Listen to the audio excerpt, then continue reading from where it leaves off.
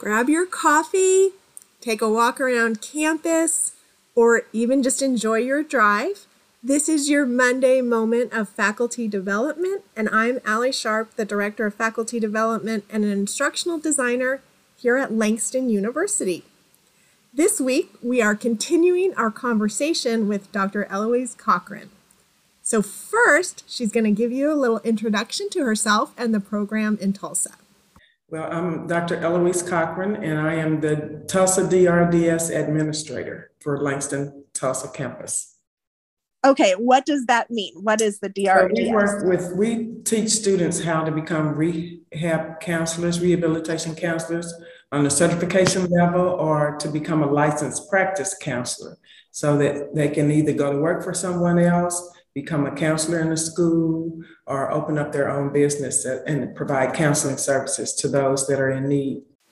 So to recap our last podcast, Dr. Cochran was an adult student working on her associates, and at this point, she's now working on her bachelor's at Langston. I was so busy taking classes, I didn't realize you're supposed to follow a track for a specific course so you can graduate. I was just taking everything that was interested to me. So I ran out of money towards the end of my bachelor's, and a friend that I was doing prison ministry with at the time said, "Have you heard about the WIA grant?" And I said, "No, what is that?" She said, "It's called the Workforce Initiative Act grant. It's a $10,000 grant. And if you have not completed your bachelor's, you can apply that money if you're approved to finish your degree." Well, it was perfect for me because it was just what I needed. And I was one of the first ones to go through that process on that grant and finish my bachelor's. And I had a professor who has passed away earlier this year, Ms. McConnell, and she was my Bell instructor.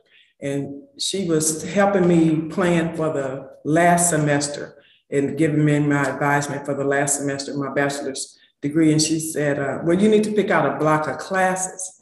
And I said, oh, okay. So I picked a class from over here and a class from over there. And she said, no, a block. So I just changed it up, but it still wasn't what she, and I was too embarrassed at 50-something years old to tell her, I do not know what you mean. I probably should know what that means. I have no idea. So when I told her that I didn't know what it means, she said, no, a block is 2 classes from one area. So you need 2 classes from a specific area.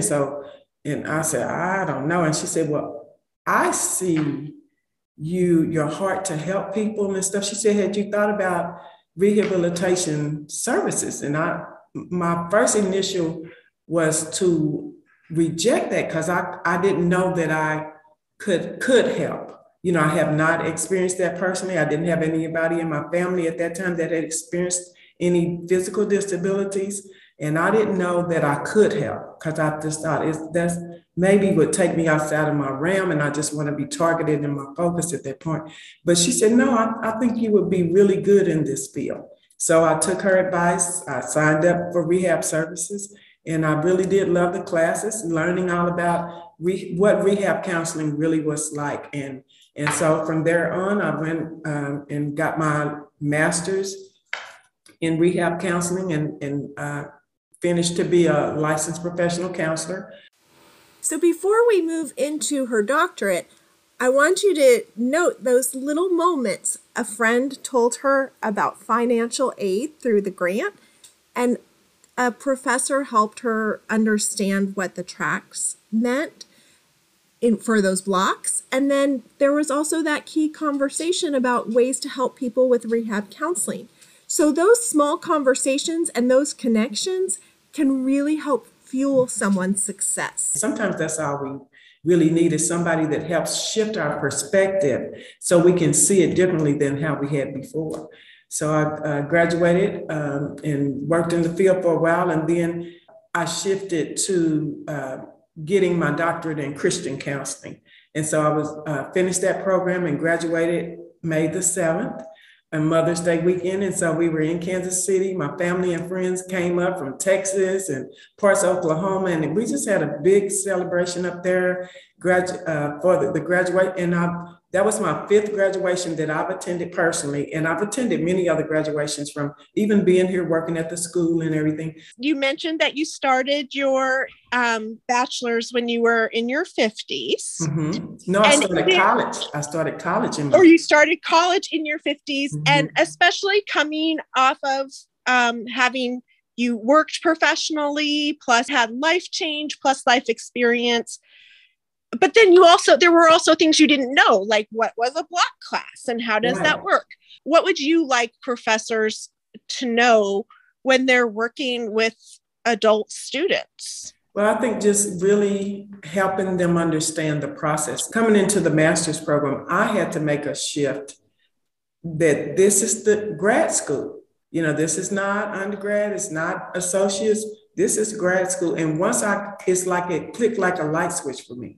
And I was able to make that shift and really see it on that level. This is graduate school. We, in our department, every year in the beginning of a semester, we have orientation and we explain to the students what the program is like. We have the representative from financial aid there. We have the security person there, and just really help them understand the process of what they can expect, and that we're all here to help you to be the best student that you can be. But one of the things that I always tell them during orientation is, when you come on campus, I don't care what kind of day you've had and what kind of problems you may be facing, you're going to have to be able to push that to the side and come in so your body is not here, but your mind and your emotions are somewhere else, because you're going to miss too much.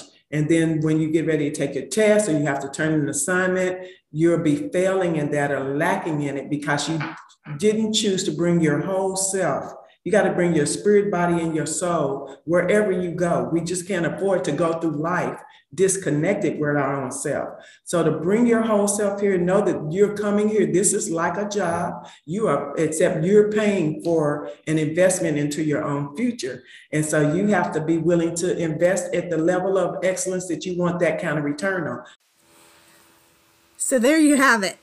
If you are working with any students, obviously, but especially keeping non-traditional and adult students in mind, there are some specific steps of presenting information, having orientations, and helping students make that shift where they see the investment that they need to make in themselves and the attitudes that will help support their choices to be a student.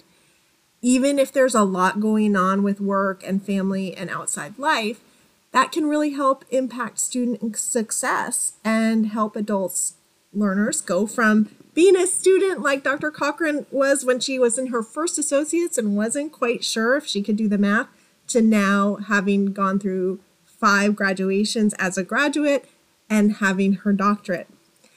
I want to thank Dr. Cochran for participating in the podcast. And actually, she and I had a long conversation, so we may hear more from her because there's a whole other side of her work and her experiences that I'm so excited to share with you. So you may be hearing those in the future podcast.